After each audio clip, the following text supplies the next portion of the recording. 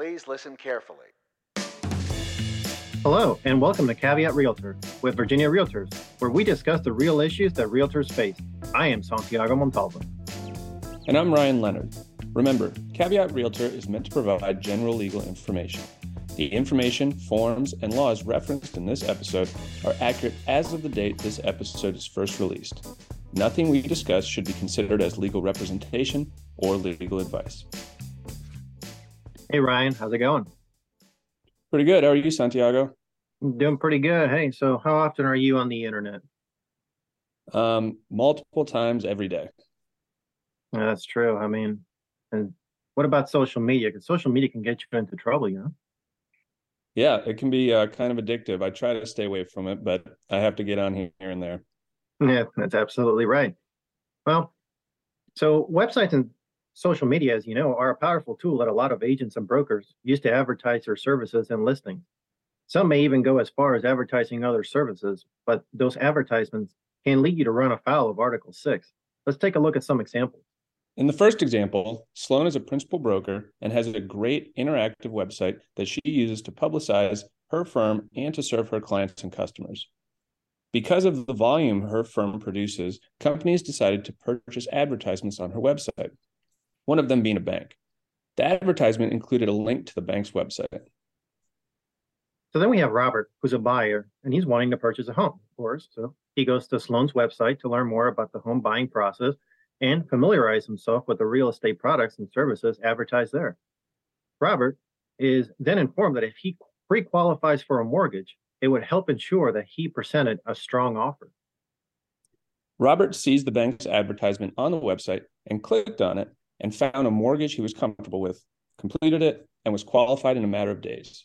Meanwhile, Sloan and Robert were visiting properties and found one he wanted to purchase. So then an offer was presented, accepted, and settled.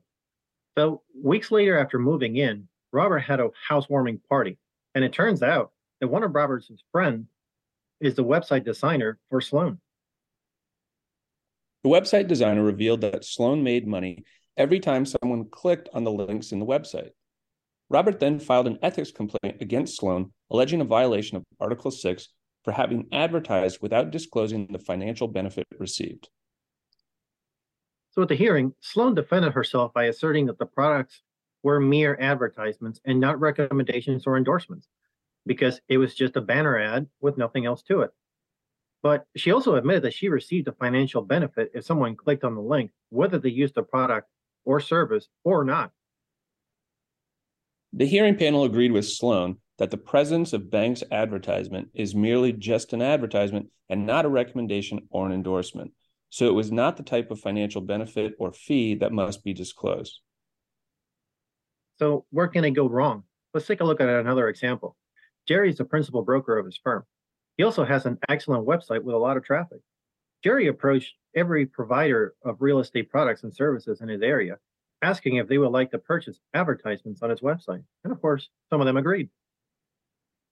However, when Jerry added these providers to his website, he added them under the heading, quote, preferred providers. He also added, quote, these vendors provide quality goods and services. Please patronize them. So here comes buyer Rick. He goes to Jerry's website looking for a home. He entered into a buyer agency agreement with Jerry and using his website found a home he wanted. Rick made an offer on the property and it was accepted and it settled. Rick, being a remodeler, wanted to purchase wall-to-wall carpeting of the entire house as well as area rugs. Rick, while on Jerry's website, saw the preferred providers list and hired Rug Company from the list. Rick visited Rug Company's showroom and purchased the highest quality carpet. So the value of the order led the owner of Rug Company to visit the home and oversee the delivery and installation. The owner revealed in a conversation that the advertisements on Jerry's website are paying off because of the amount of referral business that he gets from it and how cost effective it is. Rick was unaware that Jerry received a financial benefit or fee from the advertisements, and he filed an ethics complaint alleging an Article 6 violation. At the hearing, Jerry asserted that the advertisements were just advertisements and not recommendations or endorsements. Jerry admits to receiving a financial benefit or fee each time someone clicked on the link. but he's adamant that labeling the advertisements as preferred providers does not constitute a recommendation or endorsement. The hearing panel disagreed with Jerry. They pointed out that a reasonable consumer would come to the conclusion that labeling these products or services as being preferred would constitute a recommendation or endorsement. Since Jerry received a fee from those links, a disclosure was required. Jerry was found in violation of Article 6. What was the difference between Sloan and Jerry? If it is a mere advertisement with nothing else which would lead a reasonable person to conclude that it is an endorsement or recommendation, then a disclosure is not necessary. However, once it appears to be an endorsement or recommendation and you receive a financial benefit or fee, that must be disclosed. Caveat Realtor is a weekly podcast with episodes released every Tuesday. Our podcast is available for streaming through iTunes, Stitcher, Spotify, and Google Play. Subscribe to our podcast to get automatic updates when we have new episodes, and please rate us.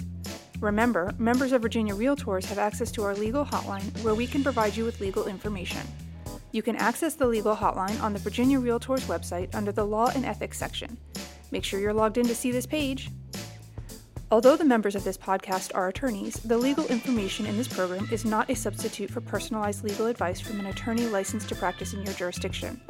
The information provided by Virginia Realtors is general reference work as a public service and does not constitute solicitation or provision of legal advice. We provide this general legal information on an as-is basis. We make no warranties and disclaim liability for damages resulting from its use. Legal advice must be tailored to the specific circumstances of each case, and laws are constantly changing. The information provided in this program should not be used as a substitute for the advice of competent counsel. This has been a production of Virginia Realtors, copyright 2023. This podcast features the song Please Listen Carefully by Jazar, available under a Creative Commons Attribution Share-alike license.